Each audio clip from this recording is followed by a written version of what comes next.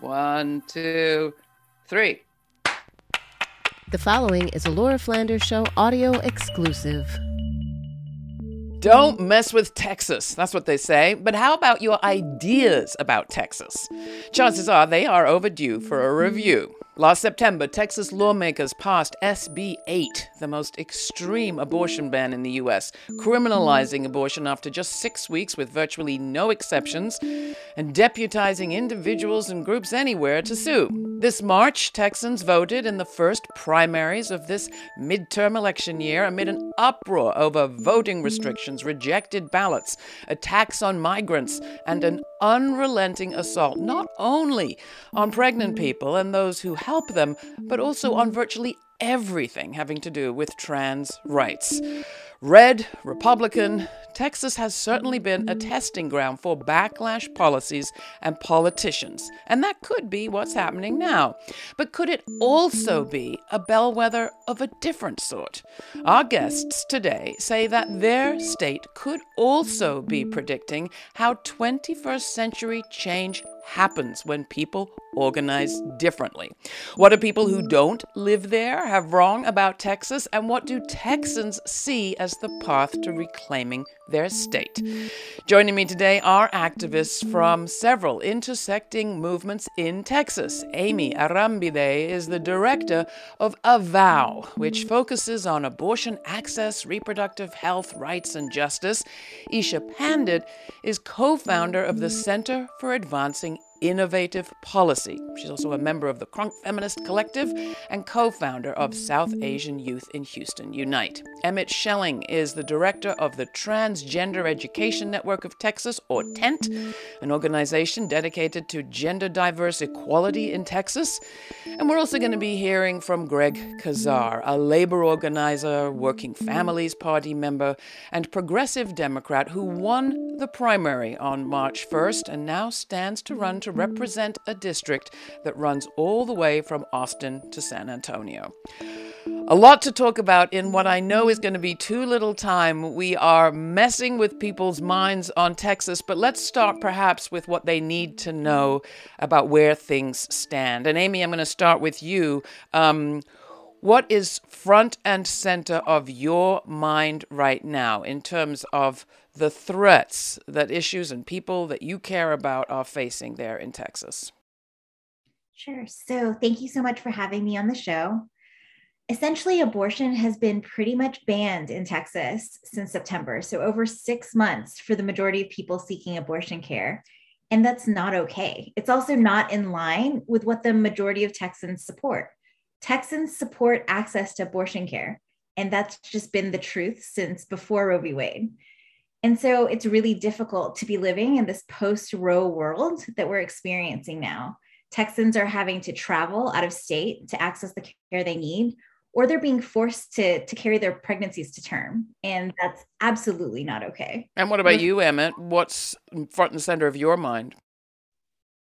Right now, we are in the midst of a vicious attack on trans kids and their parents, their caregivers, essentially criminalizing them simply for getting care for their children with physicians who are actually educated to provide that kind of care, unlike our legislators. Elaborate on that just a little by what you mean.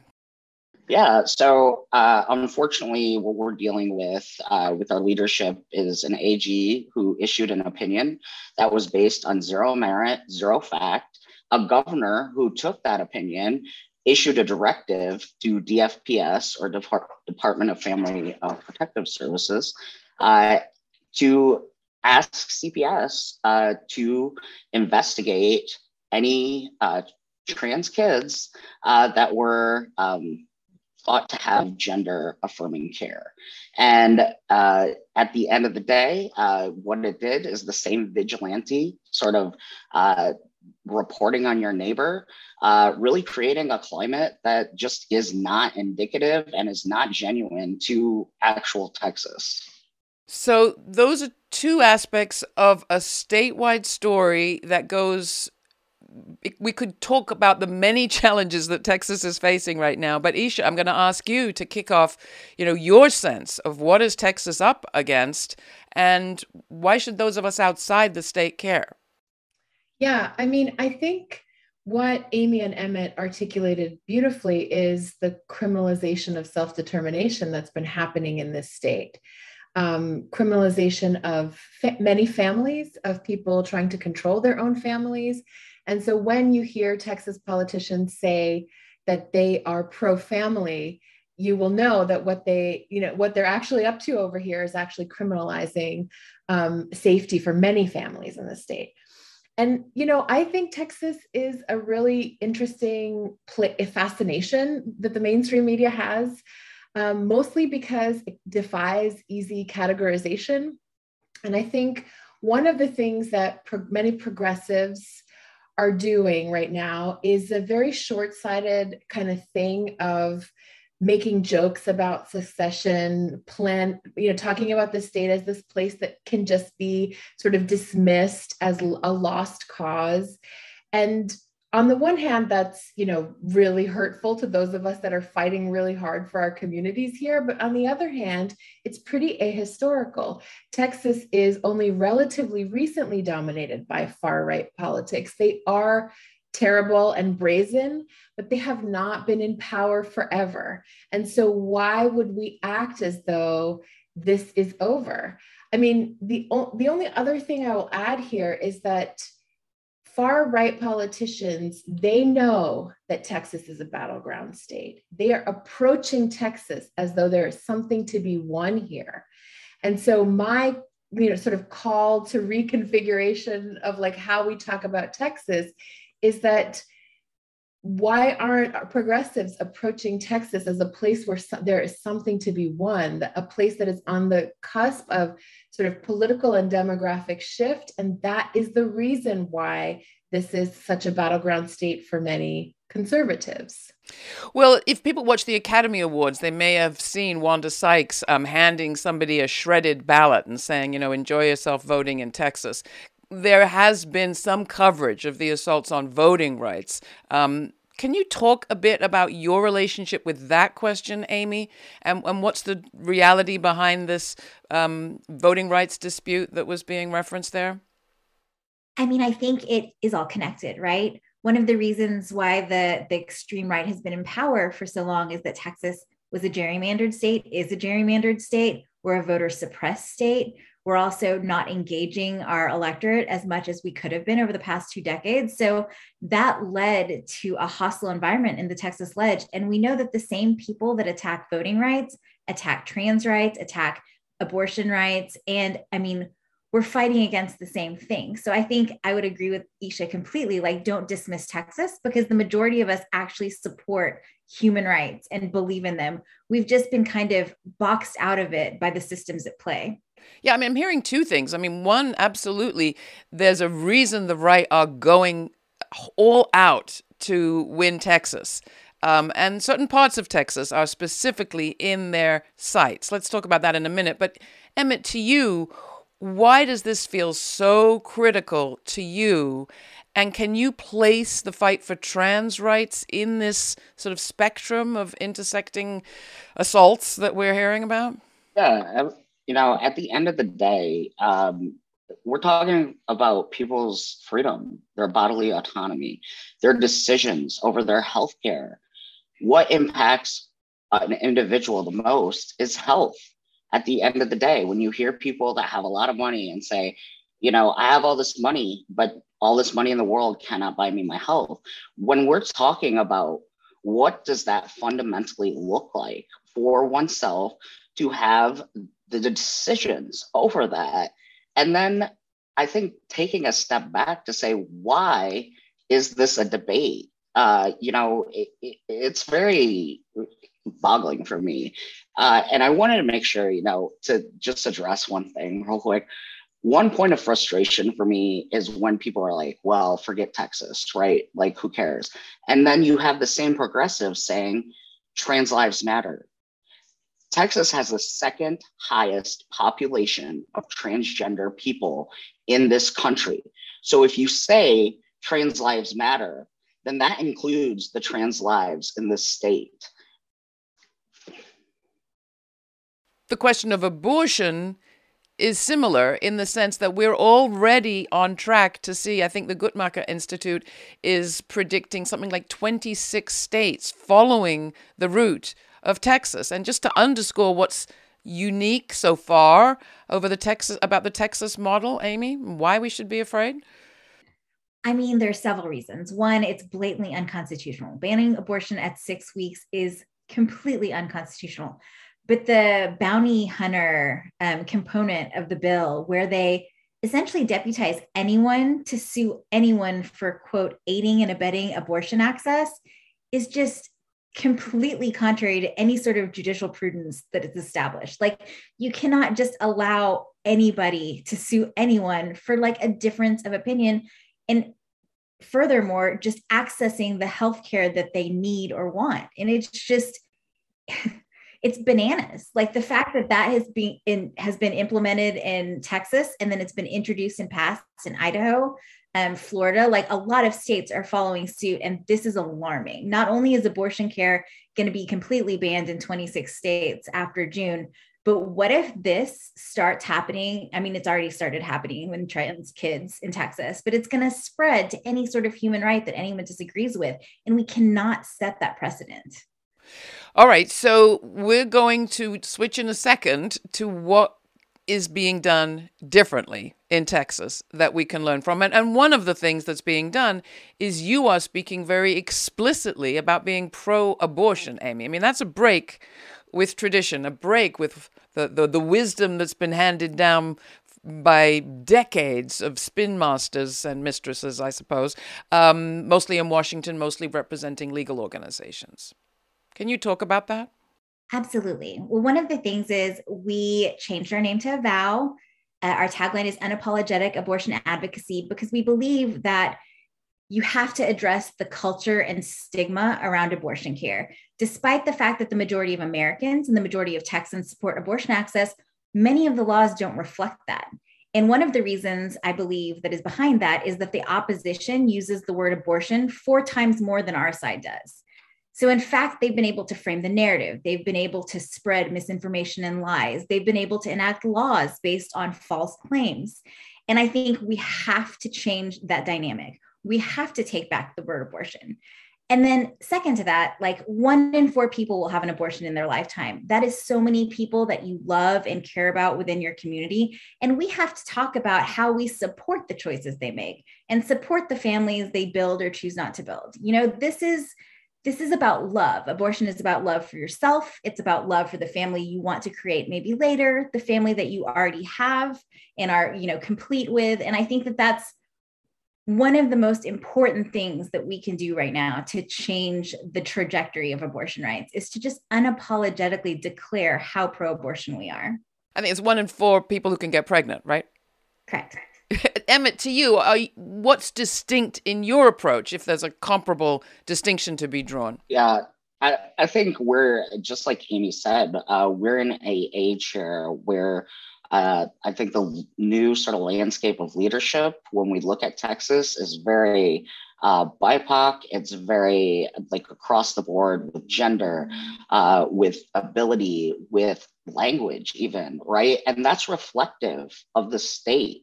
And I think for so long, even, in our, quote unquote, progressive circles, that was not the case when you looked at the leadership. And in order, I think, to really lead successfully, right, we need leaders that actually are reflective of the constituency, right, that they're leading, of really understand, are tied directly to who the people are, and understanding that and combining that with their own expertise, education, knowledge, whatever that looks like. And I think that's what we're doing different in Texas, is that we're unapologetically stepping out and we're saying, no, this may have been who you said we are. This may have been what you said we were about, but like, we're here to like clear the air and like let you know straight from us, this is who we are, this is what we look like, and this is what we are about. Well, Greg Kazara ran on a fairly unapologetically progressive and pro-labor platform this spring and won the Democratic primary March 1st. I had a chance to catch up with him and talk with him about how he is now going to run for Congress. Here's Greg. Yeah, I'm Greg Kazara. I've been an immigrants' rights and labor organizer here in Texas since I was in college. I never thought I'd be running for elected office, but ran for the city council, became the youngest ever elected city council member here, and did that work for 7 years, working on issues of housing as a human right, fighting for higher wages for working Texans, making our city not just the live music capital of the world, but the fight back capital of the Texas, pushing back against a lot of the extremist attacks against immigrants and working class folks in my city, and then decided to run for the United States Congress because it's so important for us to be able to have support, progressive support from the federal government into the South. That historically has been what has been able to block things like voter suppression attempts in our past, been able to pass when the federal government standing up for civil rights protection, so important for people in places like Texas in our history, and so was inspired to run. Was there a specific event that prompted you to run for Congress? I think working at the local level is so very important, and I appreciate deeply what folks do. But one thing that I worked on, for example, was passing paid sick time laws in my city of Alston, but I actually worked alongside organizers to pass them in the same year in both Dallas and in San Antonio, because we know that there's strength in numbers and that this is an overwhelmingly popular policy all over the country, especially in Texas. So we passed paid sick time laws guaranteeing everyone the right that if they got sick, you don't have to go to work and get everybody else sick. Or if your kid gets sick, you can keep them at home and you don't have to go to work and send them to school where they'll get everybody else sick. And in the middle of the pandemic, our all Republican Supreme Court, for entirely political purposes, blocked that paid sick time law when we needed it the most. And really, to me, it's in Congress that we can go and override that by passing paid sick time for everyone. And so it's things like that. What gave you the confidence to run and the feeling that you could win? I had the opportunity to organize communities from East Austin all the way down to San Antonio for years. And so even though I'll be one of the youngest members of the Congress, actually for a long time, I'd been doing that work. So even though folks might sometimes call young folks inexperienced, I'd really been in the trenches here throughout Texas working with communities. And there was horrible gerrymandering continued to be done in our state, but it just so happened that they tried to link up all of these working class communities, neighborhoods of color, Latino and Black neighborhoods, where we'd actually been organizing for a long time. And so when the district's maps got drawn, I said, this seat that Congressman Lloyd Doggett previously had served in, but now he's going to be serving in a different seat, is really links up all of these communities of color and progressive Texans that I've been working with. And it could be, they drew these gerrymandered districts in order to try to dilute progressive power. But in some ways we could flip the script on them by saying, well, here's a taste of what progressive Texas could look like if a bold progressive movement that we've been building in Texas really takes hold in this seat, rather than it being held by maybe a Democrat who spends more time talking about what we can't do. What if we bring together the people that are doing the work that we must do in Texas all together in this district? Now, famously, the Republicans redistricting Texas have done it to their own advantage. You may be able to flip the switch, but is the flip side of that story the rest of the state? What leads you to believe that yours isn't just an exception in Texas and rather a model potentially for the state as a whole?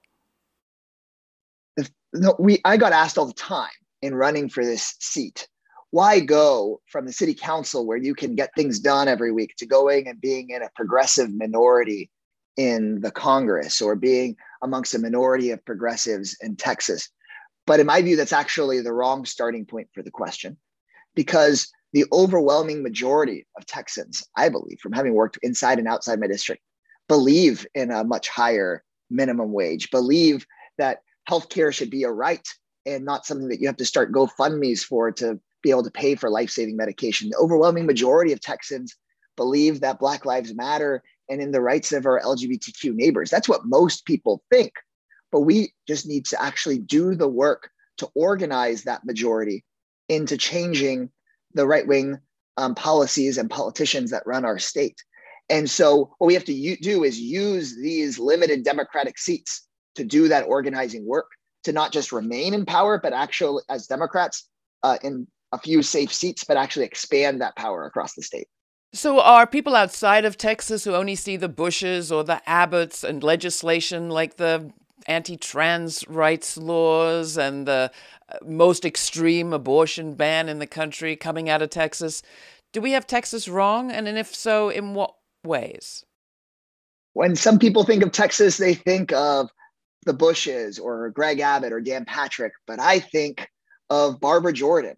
I think of Ann Richards. I think of Emmet Denayuka and the Pecan Shellers Union that built some of the most radical and progressive unions of women of color in our nation's history. That was here in Texas. Well, lots of folks think about Texas as the voter suppression law or our anti-abortion laws that have basically banned abortion in Texas. And that is all real and true. At the same time, Texas is the home of Roe v. Wade. This is where Roe v. Wade was won.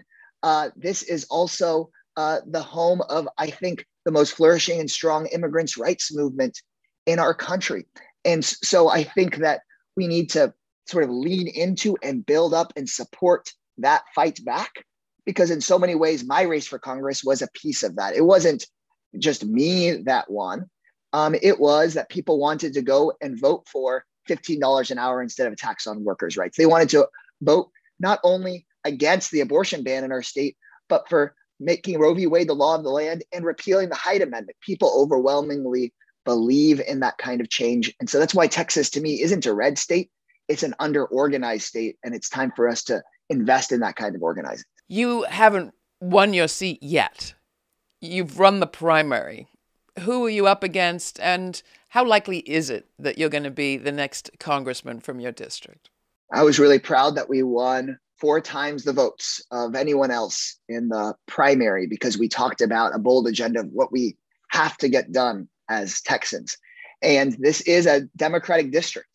Most districts in gerrymandered states like ours are either built for a Democrat or Republican. There's maybe 1 or 2 swing seats left in the state. So most likely I'll be the member of Congress come January of next year. But the prior myth was that there are some things called safe seats, right? That there's some safe Republican seats and some safe Democratic seats. But I don't consider my seat a safe seat when most people in my district don't have access to their constitutional right to an abortion anymore. When corporations are making huge amounts of money and flooding into Texas, but folks are having more and more trouble getting by. It's not a safe seat in that way. And so what I'm going to try to do, and what we should do, is have these places where likely a Democrat is going to win, to actually continue to organize in those places to make sure that working class folks get out and vote. We're amongst the lowest states in the country for voter turnout. If we got more communities of color and working class folks to recognize that this system that has failed them could work if we all jointly participate, that's what changes the state, because this isn't a state of overwhelmingly reactionary people. It's a state where overwhelmingly reactionary people have run the show for so long that most folks say, I just don't want to participate anymore.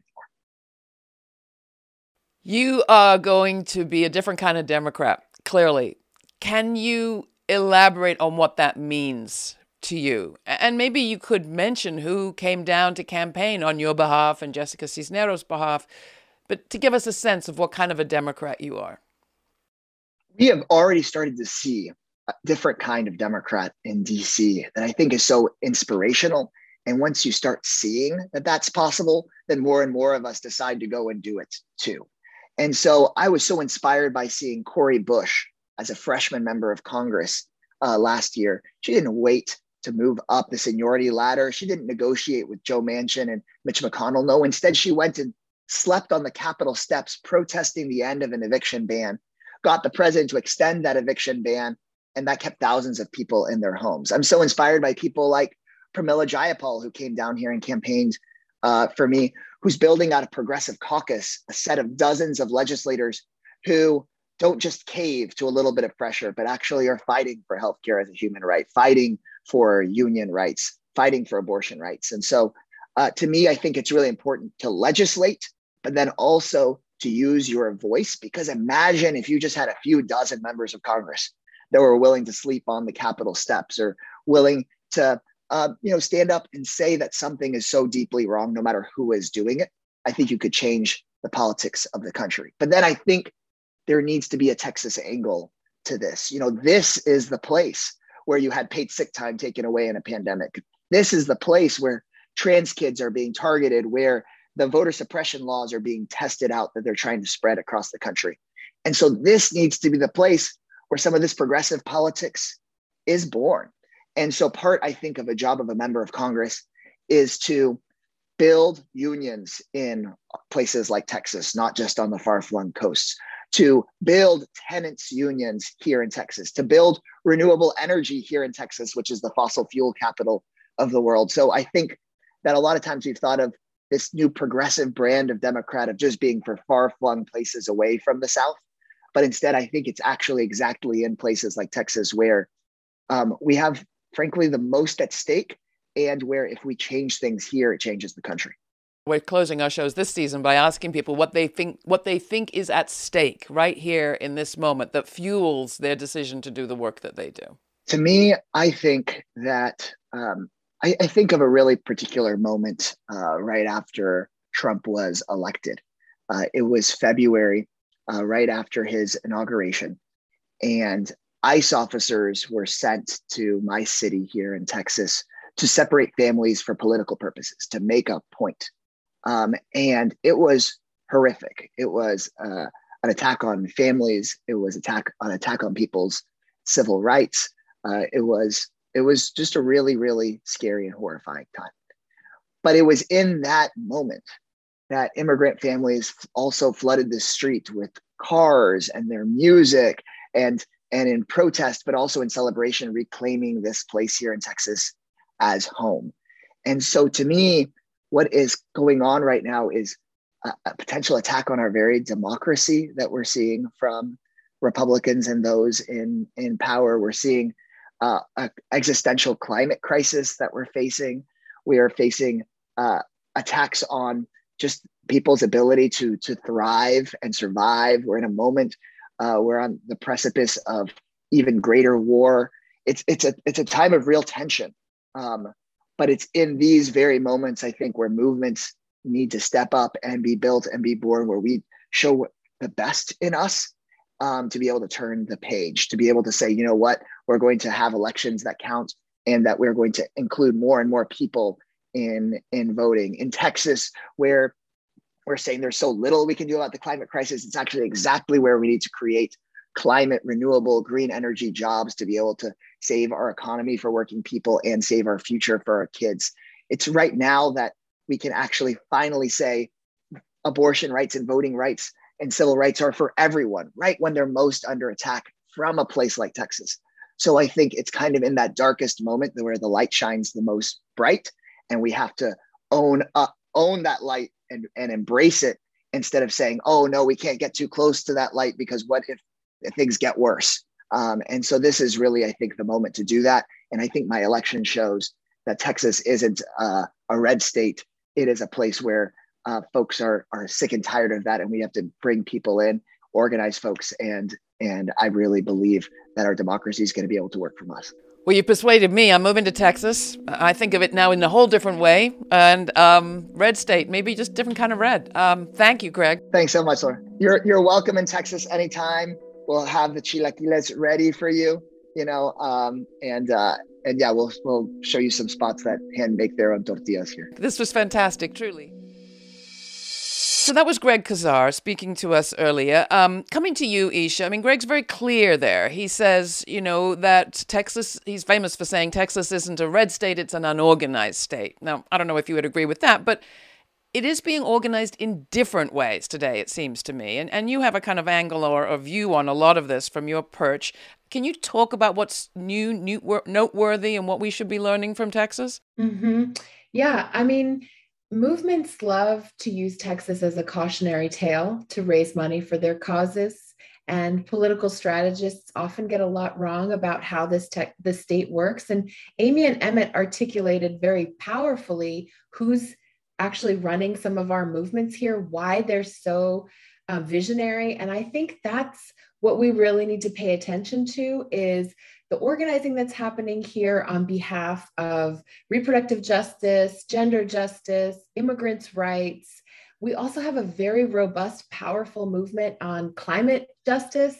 And, I live in Houston, and there's a lot of powerful organizing happening here to center communities of color in Harvey recovery and other climate catastrophe recovery. And so if you look around at the leadership of our movements here in Texas, ground up organizing, it is led by communities most impacted. And that makes a lot of people uncomfortable. And that is part of the story that is not told about what's happening here. And instead, we get sort of national organizers saying, here's how we've done it in these other states. And, back to my point, Texas is a very unique political state. It's not the way that we think about the complicated nature of New York or California. There's so many nuances that go into national conversations about the red parts of the state, the blue parts of the state, the purple parts of the state. Texas doesn't get that gracious interpretation of being a complicated state. It is painted with one brush, and then we're expected to use movement strategies that are based on that one particular lens of Texas, and they don't line up with the vibrant nature of organizing by impacted communities that's happening here. And I think that's the story. That's the story of what's happening in Texas, is the diverse resistance. Now, some strains of the Republican Party woke up to that going back to the ages of the second Bush, first and second Bush, where they saw progress that could be made for Republicans, particularly in the Latino population. Can you talk about whether that, your attitude to that? Are you worried about the GOP winning, particularly South Texas, Isha? Yeah, I mean, this is going to require a lot of nuance from Democratic politicians and organizers, because if you've ever been to this, it's clear to me that people who are commenting on what happened in the last round of elections in South Texas at the border had never been there, because it is a heavily militarized zone.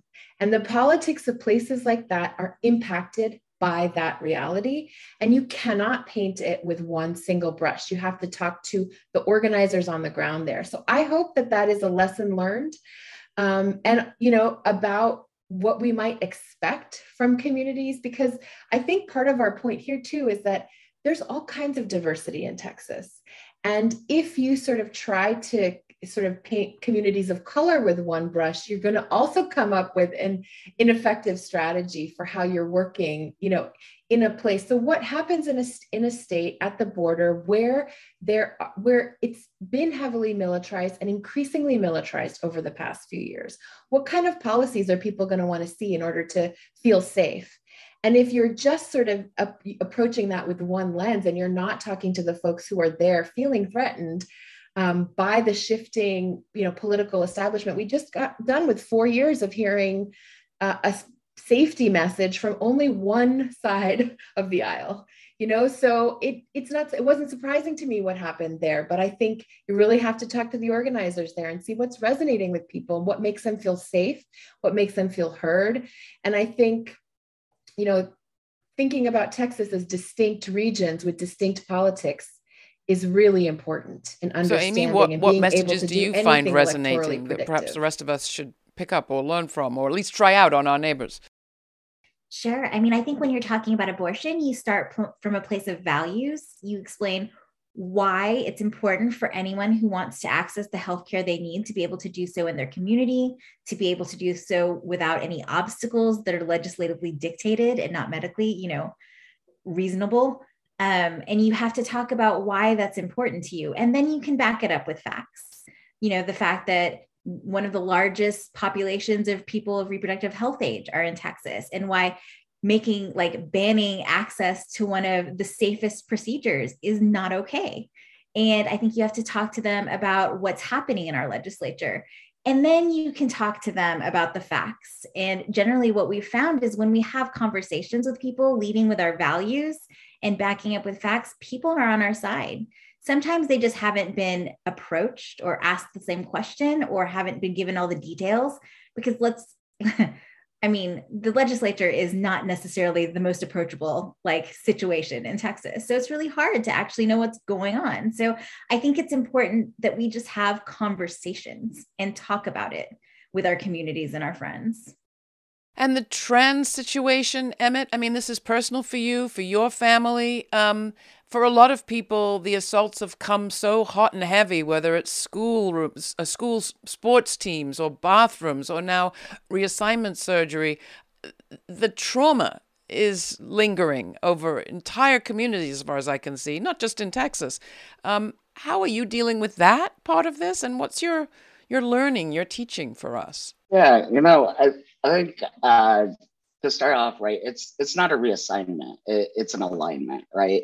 For me, all of the like medical care that I have like sought and been so fortunate to get, right, it it was alignment for me. It was bringing my body, my being, in line with my spirit, in line with my mind, in line of who I inherently and deeply and only I know myself to this level. And so I think, like, just as Amy said, there's some fundamental things that we're seeing, right? Isha as well, right? That aren't necessarily trans specific or even abortion specific, but I think they're just fundamental human values, the dignity, the sort of humanity that binds us together. We want to be free. We want to be able to have decisions over our own health. We want, as parents, to be able to make the correct decisions in line with our family values, in line with our situation of what we know at health, within our like family history, within what is happening as we see our children. Like, at the end of the day, there's these fundamental things that come down of how do we show up and show each other dignity regardless. I think right now we are in such a temperamental time where we are trying to figure out how to find that road back to showing each other dignity, to be able to engage in conversations that are so vitally needed. But first, we need to get some fundamental things out of the way. I think that, like, we respect, the Constitution, that we are not going to sit there and entertain that there's two sides of like that sort of viewpoint. We're not going to entertain that, like, I deserve to exist or not. Like, I think we're beyond that, right? And once we can figure that road out to get through those things that we already inherently know and we recognize in each other, just being in this world, being in community, being in space together, sharing the state, we'll get back to where we need to be. Because at the end of the day, the reason the people in this state fight so hard and deal with our colleagues who aren't here, feeling like a mixture of, I think, sorry for us and just like frustrated, just leave, is because we know this. We see it every single day in our lives, in the people that we see, if it's on the street or if it's in our community. And we know each of these people is worth fighting for. And we know right now, Texans are not getting a fair shake. They're being taken advantage of by our leadership, who is peddling in lies and deceit for the sake of sick political power at this point. You alluded to it there, Emmett. But I'm reminded of sort of where we began, that all the mythology around don't mess with Texas, don't step on me, all of that. Isha, you touched on what seems to me as a very potentially rich theme for Texans who believe strongly in independence and liberty and freedom. When you talked about the criminalization of self-determination, if ever there was a Texan value, it seems like self-determination is one of them, along with mutual aid and support, as we just heard. This is such a tacky question, but are you hopeful of seeing the change that you seek to see? And what sort of timeline are we talking about, Isha? Well, I'm going to artfully dodge the timeline question because who even knows? But I will say I am hopeful. I mean, I'm not always hopeful, but I am generally hopeful, I think, because of this thing that both Amy and Emmett articulated, and because of candidates running for office like Greg, who are saying, this is our state too. Our families live here also. We have just as much a right to claim the politics of Texas and to ask for it to represent us and our families as anyone else. And that is a huge shift in the conversation around who a Texan is. And to me, as I have, evolved in my understanding of who a Texan is, I mean, you're looking at three people who identify as Texans. And when you close your eyes before this call, if you closed your eyes and thought of who you think a Texan is, you wouldn't have pictured our faces necessarily, is my guess. And that is what makes me hopeful. The very thing that makes conservative politicians, wake up in the middle of the night in terrors of demographic shift is the exact thing that gives me hope. But I do know that that demographics aren't political destiny, and that we have to organize, and we have to understand that, that investment in those communities as civic actors, both as citizens and non-citizens alike, as civic actors, is the solution to kind of countering some of these stories that we hear about who Texans are. I mean, we had 4 years of vitriol about who Mexican immigrants are, right? And so we have a lot of shifts to make. That stuff sticks in people's brains, even who wouldn't necessarily articulate it themselves. And I feel like that the story of Texans fighting for their own civic self-determination in the face of some pretty horrifying gerrymandered odds is, I think, the story of Texas. And I think it's the story of the South too. It's the story of what it means to actually believe in democracy. Nicole Hannah-Jones talks about this often, about Black Americans being the sort of true believers in democracy because of how hard Black organizers have fought for democracy. I feel that energy in our state of people actually refusing to sort of go quietly in the face of pretty intense odds. And so that makes me feel hopeful.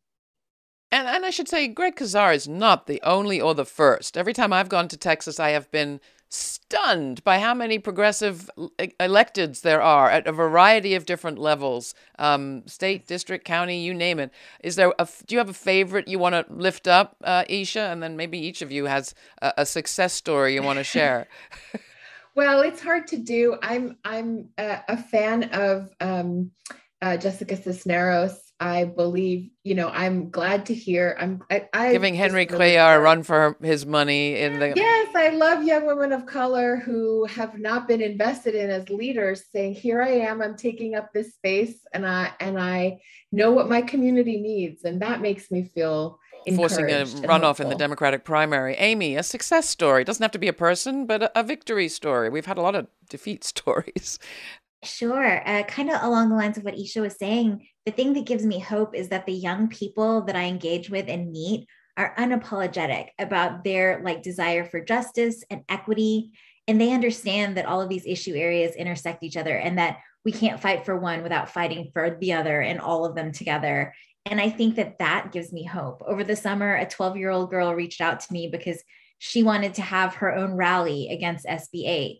And she got her friends to come speak. And we had 10 speakers that were under the age of 18. And they talked so passionately and so articulately about why they should have the right to abortion care and all the other human rights that were being attacked. And I just was in awe of these young people who are not only just unapologetic in their beliefs, but they were unafraid to voice them to the establishment. And they were just amazing. And so to me, that's a success story, and that gives me hope for the future. And Emmett, to you, one thing we haven't really talked about is race and racism in all this story, and the sometimes very kind of polar, binary, if you like, notion of race that we have, especially, in the north of this country. How does that affect what you're up against there? Our organization has been so lucky that in the seats of the most power positions, right, and decisions, we've been really grateful to have Black trans folks. take a step into those roles and really be able to effectively center in action, right? What does this look like for our organization? And understanding then what is the connection, what's the perspective of also the class, right? That comes into this conversation, because I think to not talk about class and to talk about race is we're having a very like superficial conversation in that sense. I look at myself and I kind of joke that I am barely a person of color in the sense, right, that like I am very like you see me walking down the street, I'm probably not going to pay a whole lot of attention, except for maybe looking at me like, oh, wow, what a dork. I look very boring. I wouldn't stand out, right, in that sense, because, and I don't target myself in a sense, right, because of that, because I get to navigate, and because like it gave me, being adopted, right, by white parents, gave me a lot of like access to like privilege, to their like power, to their access. But also conversely, I've been homeless on the street, with a minor child for 6 months. I have suffered sexual assault, which is how I ended up with the child. Like, it's not to say, right, we're insular. It's to understand that all of these things that happen to us are a combination of all of that and how the stage is set. And so for me, knowing I've gone through that, but I also deeply recognize that Black trans women are by far, and Black trans femmes are by far the most in danger of that clear and present danger and violence that we talk about when we talk about the violence and the threats, right, of harm to the trans community. So I think it's balancing. It's not either or. It's saying, this is a fuller picture of what this looks like. And the fuller picture, I think, is what we keep on coming back to about the beauty of Texas, is the leadership we have, why we believe in what we're doing, and why we see this organizing working, is because when we say, like, how do we be inclusive, but not how do we just be inclusive? How do we be welcoming? How do we learn from one another? That's what's making things exciting for me, despite right, so much. Well, Isha, I would love you to kick off closing comments with the personal, really. I mean, what do you believe is at stake here in this moment that fuels you to do the work that you do? Why? I mean, I was really moved by Amy's story about those young people feeling, wanting to sort of act. And, because I feel this balance between despair and resilience that I think we kind of swing through in Texas. I think the thing that makes me feel most hopeful is the fact that when you ask younger organizers to talk to you about the issues they care about, they respond in intersectional ways. Like Amy said, they don't see reproductive justice and trans liberation and racial justice as disconnected from each other. And that's the work of, a broadly intersectional feminist movement that has, in fact, shaped the way these conversations are happening for young people. So I feel that that's an important starting place. I also have to say, I feel very inspired by the robust mutual aid efforts that have been happening in our state, across our state, from the way that abortion funds operate, from what I saw in the wake of pretty structural abandonment by our state and federal government for people who survived Harvey, and the way that local organizations and just, people came together to support. And I think there's something very powerful about mutual aid networks. There's a lot to learn from organizers of mutual aid networks. And there's also an intervention to make that mutual aid networks will get us as far as they will get us. And we need the political power to back up those lessons that we've learned about who's most disenfranchised and who's most vulnerable. And I feel that in a state like Texas, there are a million lessons like that to learn. And I would love to see more stories. I have more conversations like this one from organizers who are around the state who are able to say, here's what I know about Texas, here's what I'm seeing as successful, and leveraging those lessons to actually really invest in the state and to invest in the organizers in the state. Amy, same question to you. Yeah, I think I would echo a lot of what Isha said. I think that the fact that one, the leadership of organizations and in our like political sphere have been changing to be more representative of Texas, and that young people see that and young people aspire to do that and to be the change, you know, they want to see in the world, I think is so inspiring. And it gives me hope. I do think that I agree with Isha, like Texans are so resilient, which is why despite the fact that abortion has been banned and, you know, people are attacking trans kids, we make sure that our communities can get access to the care that they need, but we don't want to have to be resilient. You know, we want this to just be realized and our humanity to be realized. And so I think that, I don't know, I just keep going because I know that we're resilient, but I also know that the people coming after us are just going to be so amazing in supporting this work and pushing it forward and making it happen. So yeah, otherwise I would have given up a long time ago. Well, government, it does seem to me, is supposed to be a mutual aid network. Just a thought. Emmett, final word from you. What can people do? What would you recommend people do if they want to respond in a positive way to what they've seen and heard here today? I mean, because I'm an ED, I got to do this. Really just support the organizations on the ground. I think like this conversation has been a great example of what that looks like to have leadership so deeply rooted and deeply invested and deeply visioned for what the landscape is, what the path ahead looks like, and what those obstacles are. And most importantly, what the support of our people look like through that journey. So I think that's my my answer. All right. So don't give up on Texas. Learn from Texas. Have a more complete picture and work like crazy wherever it is that you live. That's what I'm hearing from you all today. I really appreciate you taking the time. I think this too is a reflection of your commitment to working together, that you take the time from each of your individual struggles to spend some time together, messaging myth busting about Texas. I appreciate it. And Isha, thank you for an excellent idea for this episode. Yeah, it was great. I really appreciate it. It was sort of palate cleansing to have a conversation about Texas that wasn't list all the grievances that you have, which are important, but incomplete. Would it be possible for me to answer what people can do next again? For some reason, I was answering what's inspiring to me, and I don't know why. No. Well, you had I hadn't really asked the what people can do question.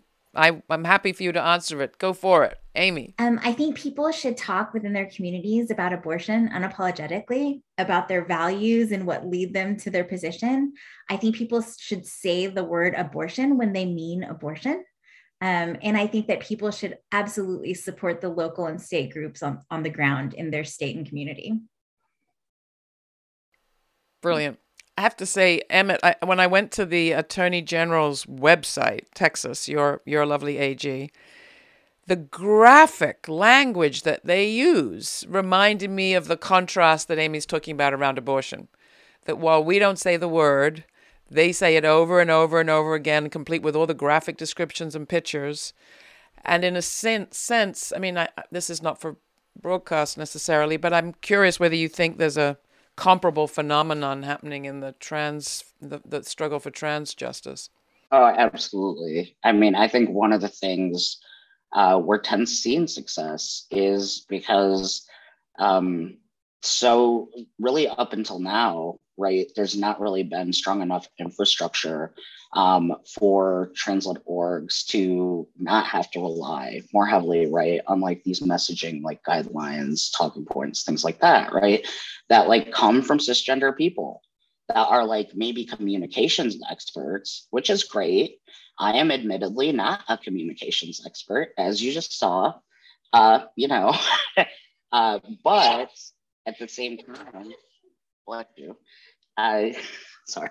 At the same time, like what I am an expert on, right, is understanding my own experience, understanding my community experience, understanding strategy and tactics and navigating that way, right? And I think what we're seeing is this like sort of a crash, like head-on collision of like what's predominantly been like cis gay directive, like Gill Foundation, et cetera, right? Kind of like calling the shots, where that's not real to the experience of the trans community, right? Like if we're being real, like the reason that we have history preserved has been preserved like orally through generations of like trans elders, like Monica Roberts.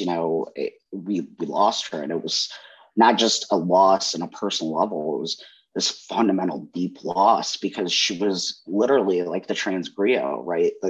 The person who unapologetically, like literally called it when she saw it. Like we did not always agree on how she saw it, but we always, respected,